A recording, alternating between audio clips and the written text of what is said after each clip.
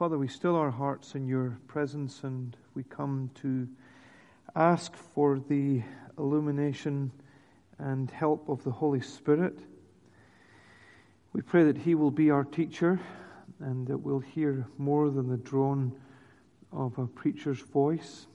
We ask humbly that we might hear you speak to us from the pages of this book that you've given to us. We thank you that it is a living book, a living word, and we pray that its life might flow into us today. We ask, Lord, that when we leave here, we'll feel encouraged, built up in our faith, and we pray that we might leave with a spring in our step, in the conscious sense that we met with you. And we ask this in Jesus' name. Amen. So Robin has been drawing our attention for a number of weeks now to the creation of this wonderful world that we live in and the relationships that exist within it. So we've been reminded of God's relationship with us. We've been reminded of our relationship with each other and our relationship with this planet that we occupy. Those relationships, as they were originally created, of course, were wonderful. Can you imagine what it must have been like for Adam to meet with God in the cool of the evening as God comes to the garden to meet with him? What a wonderful relationship God must have enjoyed, and Adam must have enjoyed with God. Can you imagine how happy and fulfilled Adam and Eve were in their relationship with each other prior to sin entering the world? But sin, of course, has destroyed all of that. It has destroyed our relationship with God. People no longer meet with God in the cool of the evening. The truth is, the vast majority of people live their lives as strangers to God and His grace, and they live lives that are at complete odds with His guidelines. Sin has had a huge impact on our relationship with each other. The conflict in Syria, which we've thought about this morning, is testimony to that. Man's inhumanity to man has been paraded on the screen in front of us in all of its ugliness. But the brokenness of our human relationships is seen a lot closer to home than that. How many broken marriages, how many people struggle within the context of that relationship because of things like selfishness and self-centeredness. Our relationship with this planet is also broken. The earthquakes and storms that wreak havoc and which we see on our television screens on a regular basis are a far cry from the paradise that we encounter in Genesis chapter 1 and 2. But as we follow the story of the Bible, the storyline of the Bible, as we follow that storyline through, we become immediately aware after the fall of God's plan to destroy evil and redeem creation. Messiah is promised, and that promise only increases and strengthens as you make your way through the pages of the Old Testament. Eventually Jesus comes in fulfillment of all of those promises. Atonement is made. Sinners are reconciled to God. Redemption and restoration breaks in and, as it were, begins. But if we're honest with ourselves, the struggle with brokenness continues. And some of us often wonder if sin and evil will ever be fully and finally defeated. Now, I love reading the final chapters of books. I am a true Scot in that sense. I hate spending money. My wife can vouch for that. I love to read the final chapter of a book standing at a book table in an airport. It saves me buying the book, and I know what it's all about by the time that I put it down. Revelation is a bit like that. It's the final chapter of the book. The writer of the book of Revelation wants us to see that the kingdoms of this world will become the kingdoms of our God and of His Christ, and that He will reign forever. That's what the author of the book of Revelation wants us to see. He wants us to see how the whole picture will end. And what we're given here in the final chapters of the book of Revelation is a glimpse of the restoration of all things. Revelation chapter 21 and 22 are a wonderful portrayal of the new heaven and the new earth. But having studied it and having thought about it a little bit, I am absolutely convinced that when the day breaks and the eternal morning dawns, all of us will be given the surprise of our lives. Because I think heaven won't be, the new heaven and the new earth won't be like anything that we have ever conceived of. I think it will be infinitely greater than we have ever conceived it to be. Now, I listened during the week to a couple of people, but one of the people I listened to was Don Carson. He preached an hour and a half on Revelation 21. I'm not sure why Robin only gave me 25 minutes. But he told a fantastic story which I think really helps to understand what's happening in Revelation. So I'm just going to steal it straight. I'm sorry, Don. But here's the story. If a man from a pre-Stone Age tribe in Papua New Guinea, if that man leaves that tribe, so when I talk about pre-Stone Age, so they don't even use stones on the end of their spears as a head. They're still using harder woods like mahogany and teak and so on, tying it to their spears. So pre-Stone Age tribe. And he talks about his sister having been living and working in this tribe. So if a man leaves that tribe and you get alongside him, you meet him, you live with him for 5 years, you learn his language, and then you go and live with that tribe and you try to explain to them something of the world from which you have come. So how in the world would you explain electricity? We have this spirit that moves along lines that are a little bit like vines. And we hang these vines from tree to tree. In fact, actually, we cut down trees, we cut off all the branches, and then we stand them up again. But we loop the vines from tree to tree, and then we make holes in our mud huts, and we bring the vines through, and it feeds into a box with a little wheel going around far faster than it should. And then it goes in, we have little smaller vines, and it takes it to a smaller box, and we can plug things into that box. And we can heat water without fire and smoke. You see the limitations? It's difficult to explain because of the limitations of culture and language and experience. It's difficult to explain the mystery of electricity to somebody who lives in a pre-Stone Age tribe. And exactly the same is true of the new heaven and the new earth. The same kind of limitations exist. That's why these apocalyptic writers, especially John, uses so many pictures and symbols.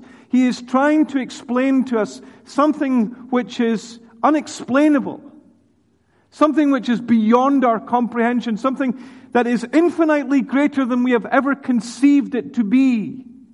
That's why we have the material in the format that we have it. Eye hath not seen, ear has not heard, neither has it entered into the heart of man what God has prepared for those who love Him. So why do I tell you that at the beginning of a sermon? Why do I tell you you have no hope of understanding the passage that we're looking at? Is it to frustrate you? No, it's to encourage you. It's to encourage you with this thought. Take this crumb of comfort with you as you leave this morning. Heaven will be infinitely greater than you have ever thought it could be. Heaven will be infinitely greater than you have ever conceived it to be. And what we are doing this morning is merely scratching at the surface of this amazing text of Scripture in this amazing place. Well, I have 3 things that I want to try and camp on. It's not the best outline I've since discovered since I gave it to Naomi and she put it in the order of service. And if I could go back, I would change it. But we're going to run with what we've got, a new creation, new citizens, and a new city. So we'll look at the new creation. We'll think a little bit about the new citizens and what their experience will be. And we'll think finally a little bit about the new city. So first of all, the new creation, just a couple of things about this new creation. First of all, the transformation. The old has gone. That's what he tells us in verse 1. Then I saw a new heaven and a new earth, for the first heaven and the first earth had passed away. The first heaven and the first earth, with all of its fallenness and with all of its brokenness, becomes a thing of the past. Now, all of this, of course, is foretold elsewhere in the Bible. It's not that we get to Revelation 21 and only discover that God is going to create a new heaven and a new earth there in the final chapters of the book. Isaiah 65:17. See, I will create a new heaven and a new earth. The former things will not be remembered, nor will they come to mind. I will create Jerusalem to be a delight and its people a joy. The sound of weeping and crying will not be heard anymore. 700 years at least before Jesus came, the prophet Isaiah sees a picture of the new heaven and the new earth that God is going to create. The same is true in the New Testament. 2 Peter 3 verses 10 and 11 tells us, "But the day of the Lord will come like a thief. The heavens will disappear with a roar. The elements will be destroyed by fire. And the earth and everything done in it will be laid bare." So what Peter is telling us and what John is telling us here in Revelation 21 is that the earth and everything in it will be recast through fire. Now, there was a time when that was largely unthinkable. How in the world would you expect the rocks to burn with fire? It was largely unthinkable, but it's no longer unthinkable in our atomic world. What is being predicted here is a massive renovation project. John is telling his readers that there is coming a day when the earth as we know it, with all of its greatness, will be a thing of the past. Rome, think about this in the context of its first century readers. Rome, with all of its military might and the opulence of its palaces in the imperial city, will be gone forever. The great leaders, the emperors, will be a relic, and their authority will be a relic of the past. The great nations and their political structures, the stately buildings that we think are eternal, all of it will have gone. It will have gone like a dream when the morning comes. Sometimes some of us wish that our dreams would become a reality. Some of our nightmares we're not so fond of, but wouldn't it be great if some of our great dreams, I've scored some of my best goals in my dreams. Wouldn't it be fantastic if they continued? But the truth is, there's coming a day when it will all have gone like a dream. It's quite a thought, isn't it? One day everything that I am familiar with will have disappeared. One day I will find myself in eternity. And it's helpful, I think, to keep that in mind as you make your way through life. We are only pilgrims. This world is not permanent. It is all destined to pass away. One day we will experience the reality. Every one of us will have experienced the reality of the old having gone and disappeared. That's why Jesus tells us, lay up treasure in heaven. That's why he tells us, lay up treasure in heaven, because where moth and rust can't steal and rust can't decay. Because everything around us is decaying. Here's the second thing. Not only the old has gone, but the new has come, restoration. As he continues to look, he sees that a new heaven and a new earth. A couple of Greek words for new. One of them speaks about something being brand new in the sense of kind and time, a new kind of thing, a new time when it comes into existence. But that's not the word which is used here. The Greek word which is used here is a word that speaks of something which has been radically transformed, radically rejuvenated. So it's not that it will be new in the sense that there will be no relationship with the old. It will be new in the sense that it will have been reborn, renovated, rejuvenated, completely transformed. There will be some kind of continuity between the old and the new. But the old will be so transformed so as to reflect the glory it was intended to reflect. 2 Peter 3:13 tells us that the new heaven and the new earth will be a place where righteousness dwells. That means that everything that was ruined by the fall will be repaired. That means that God will renovate everything that is characterized by brokenness, including our physical ailments. So when you go to the doctor and he says to you, I'm afraid that you're going to have to live with this for the rest of your life, take this crumb of comfort with you as you leave church this morning. It won't be forever. There is coming a day when God will make everything new. But what will be new about this? New heaven and new earth. The thing that will be new is the presence of God. Look at verse 3. I heard a loud voice saying, "Behold, the tabernacle of God is with men. And He will dwell with them, and they shall be His people. And God Himself will be with them, and He will be their God." So there'll be some kind of if God is going to dwell with men, there will be some kind of unification of heaven and earth. Earth will become part of heaven. Heaven will become part of earth.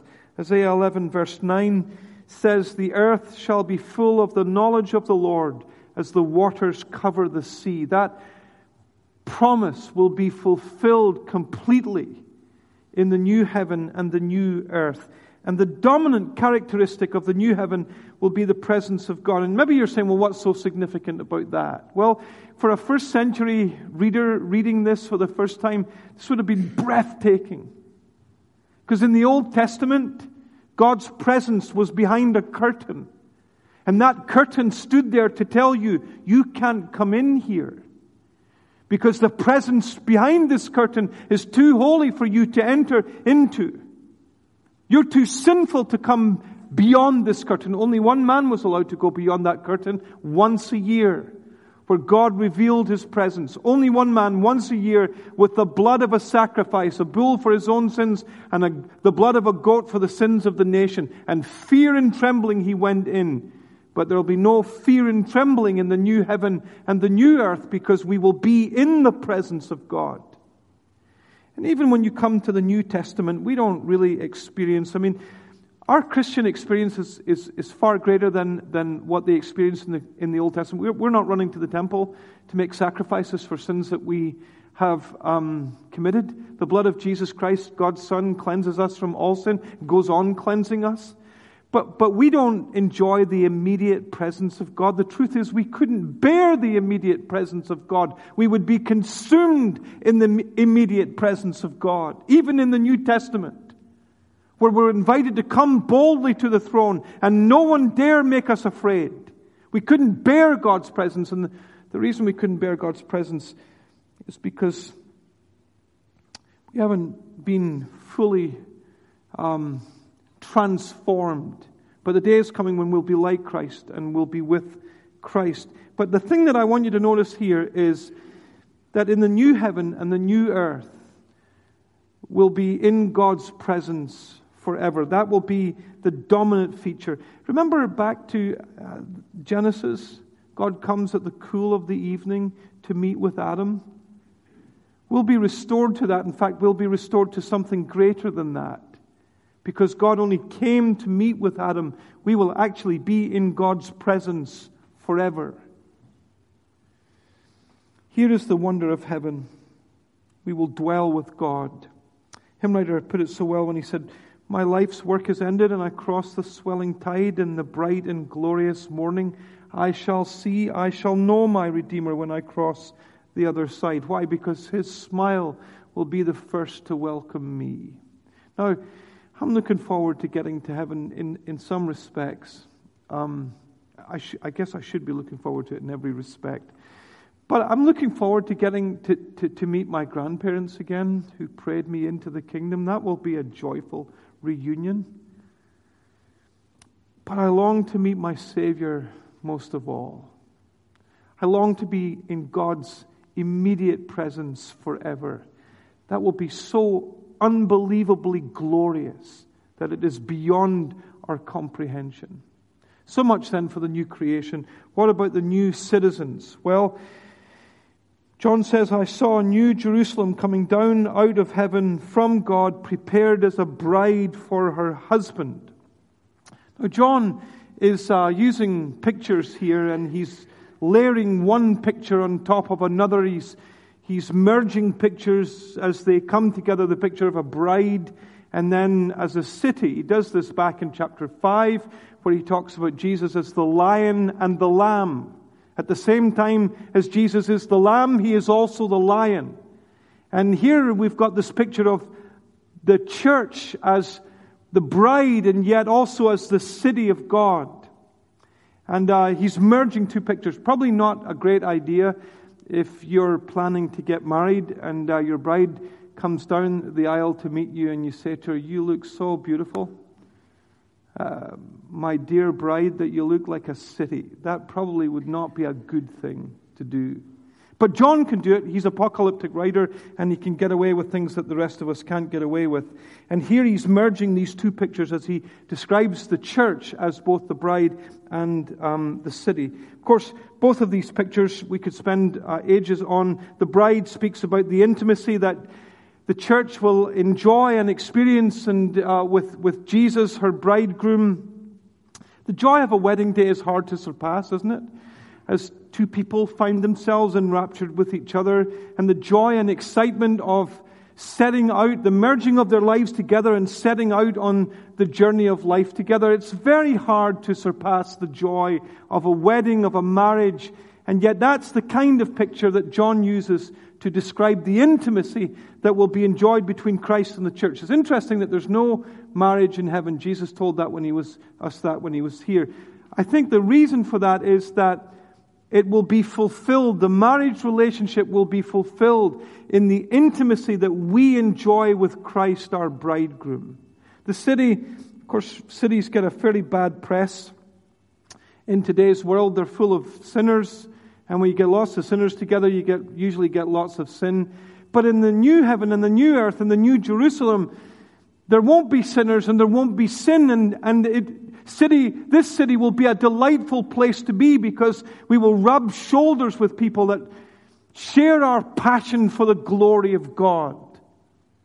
And this isn't just any city, it's the new Jerusalem. Jerusalem, the city that David captured, made the capital of Israel, the place where God manifested His presence in the temple. And the church becomes the city, the place where God's presence is found. This is the significance of the new Jerusalem. Well, a couple of things about these new citizens and the kind of life that they will enjoy. First of all, their perfection. Their perfection. God will wipe every tear from their eye. There will be no more death, no sorrow, no crying, no more pain, because the former things have passed away. No tears. You'll never see anyone with tears running down their cheeks. No children with tears in their eyes. No tears because there will be no sadness.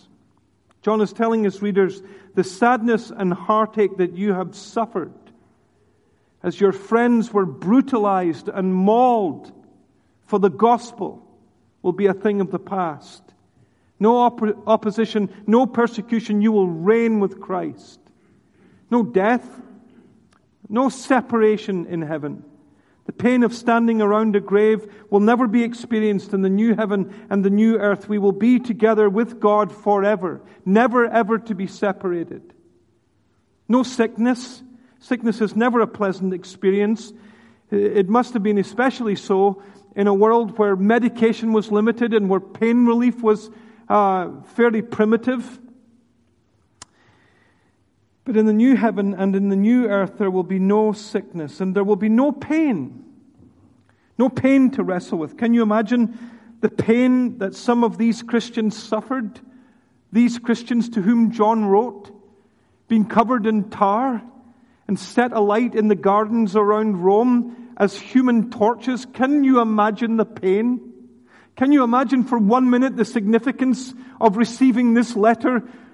After your husband has been executed for the gospel, there will be no pain in the new heaven and the new earth. There will be no sorrow.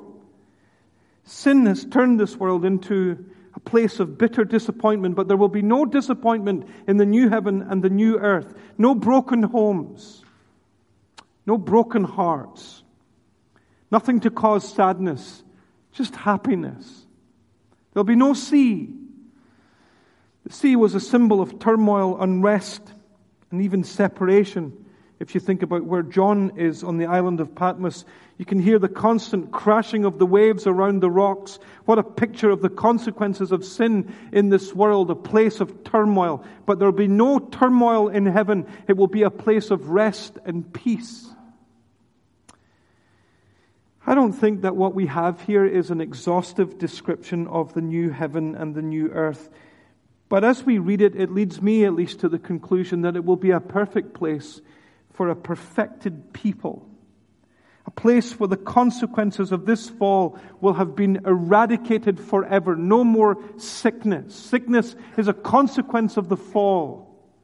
It will be eradicated forever. And we will be transformed in God's presence to bask in His glory. What a wonderful, wonderful prospect awaits us as we are Christians. Sometimes I hate how unsanctified I am. But one day we will be delivered from sin and its every evil influence and power.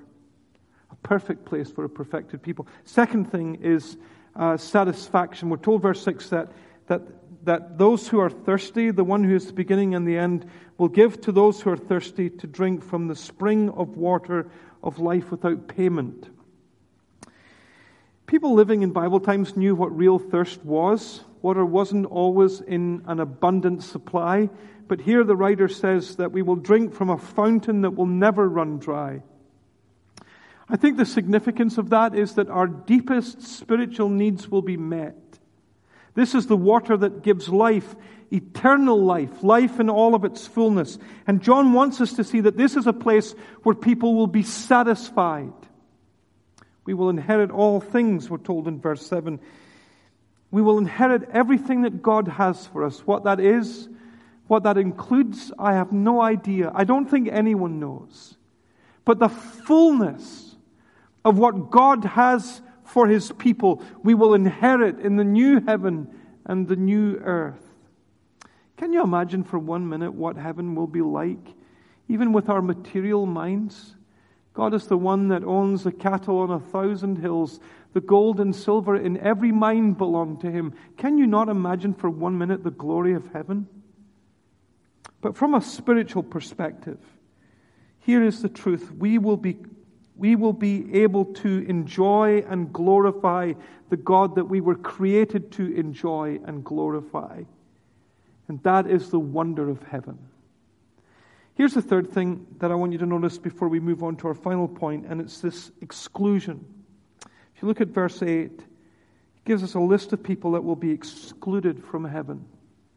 I find it really startling that in the middle of this amazing chapter about this amazing place, there is this warning about people who will be excluded.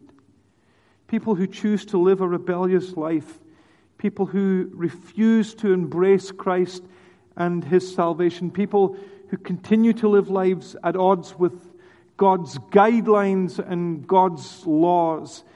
People will be... Not everybody is going to heaven. Not everybody is going to heaven. And I don't want to camp on that. I don't want to spend a long time on that. I just want you to note that. So there's a problem with the Forth Road Bridge. There's a danger that one of the sections might collapse, might not collapse into the sea, but drop, which means that it would be disastrous for cars driving over it. Now, if the engineers had saw that and decided, we're not going to tell anyone, we're going to keep that as our little secret, and that section dropped, and the cars drove over it, and it was just mayhem, what would we say about those engineers? We would say they are rascals, evil, we would say. What kind of a preacher would not draw your attention to the fact that not everybody will get to heaven? And you've got to make sure that your name is in the book of life. That's what it says at the end of this passage. Make sure your name is in the book of life. It's so important. Well, here's the last thing. The new city. Verse 9. Verse 9. So again, he builds this picture of the bride and the city. Angel says, come and I'll show you the bride. So he goes up on this hill and he looks out looking for the bride and he sees a city. The bride is the city. And we're told a couple of things about this city that I'm just going to pick up on and then we're finished. Just imagine for a few minutes the beauty and wonder of this city, because that seems to be highlighted here from verses 9 to the end of the chapter. In verse 11 we're told that the light of this city is like a most precious stone. It's like a jasper stone, as clear or as sparkling as crystal, it could be translated.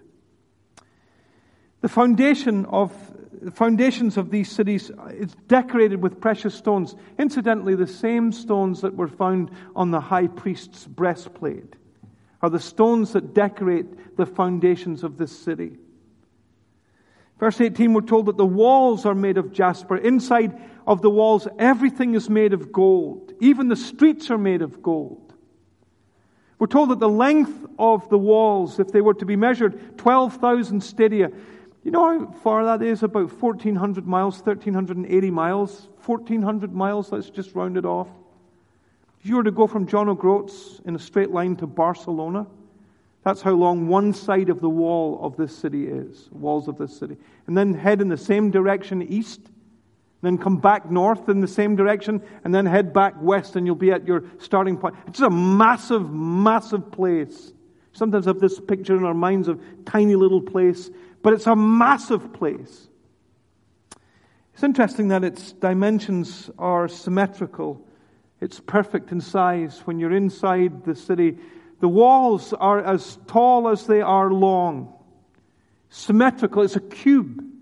The only cube found in the Old Testament is the Holy of Holies. And the new heaven and the new earth, the new Jerusalem, will resemble the Holy of Holies because it's the place where God's presence is. It's the place where God's presence is. And isn't it interesting that there's no court for the women and no court for the Gentiles or foreign nations? Because those courts will not be necessary. No courts for the priests. Every one of us will be in the Holy of Holies in God's presence itself. The New Jerusalem will be a place of resplendent beauty and holiness. That encourages me no end. As I think about how weary I am with my own personal failures and my own personal imperfections, I often find myself crying out, who will deliver me from this body of sin? Here is the answer. Jesus will. On the day that I enter the new heaven and the new earth.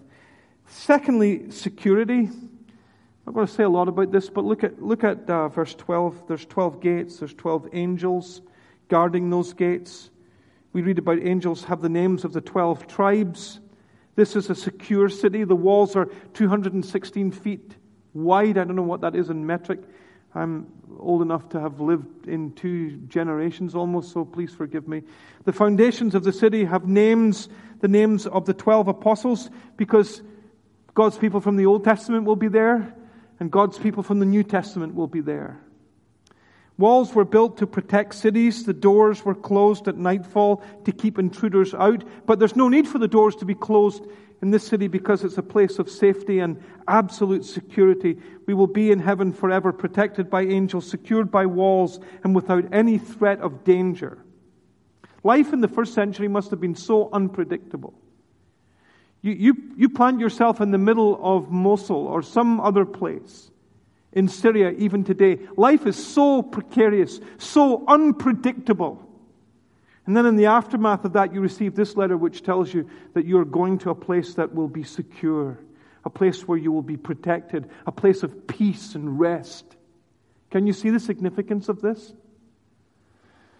And then finally, let me just say a few things about the worship in this new Jerusalem. There will be no temple in heaven. Why? Because the temple was the place that mediated God's presence. You went to the temple to meet with God, but you won't have to go to the temple to meet with God in the new heaven and the new earth because God will dwell with His people. There will be no need for sacrifices and no need for a temple. Heaven itself will be the temple. Nations will be represented in their hundreds. Kings and queens will come and pay homage to the God of heaven. Isn't it interesting to notice that there will be no sun and moon in the new heaven and the new earth? Does this mean that there will be no luminaries in the sky? The truth is, I don't know the answer to that question. What I think John wants us to see here is that God's glory will pervade the new heaven and the new earth. Regardless of what direction you look in, God's glory will pervade everything. And that will be the dominant feature of heaven. The Lamb is all the glory in Emmanuel's land. When I was a little bit younger and my kids were a little bit younger, we used to make long road trips and we had like 1,000 cassettes and CDs that we played for them on the journey. And one of the songs is etched on my brain painfully forever, but it was by Mr. Salty. Heaven is a wonderful place, filled with glory and grace. And I want to see my Savior's face, because heaven is a wonderful, wonderful place. My old great-grandmother said goodbye one day to 4 of her children as they traveled to the docks and got on a ship and left for a life in the New World. She said goodbye to 4 of her children. And as they walked up the lane heading away to the coast, she said to them, "If we never meet again in the land of the dying, please make sure you meet me in the land of the living." We've only scratched the surface of this great chapter. Just know this as you leave. Heaven will be infinitely greater than you ever thought it would be.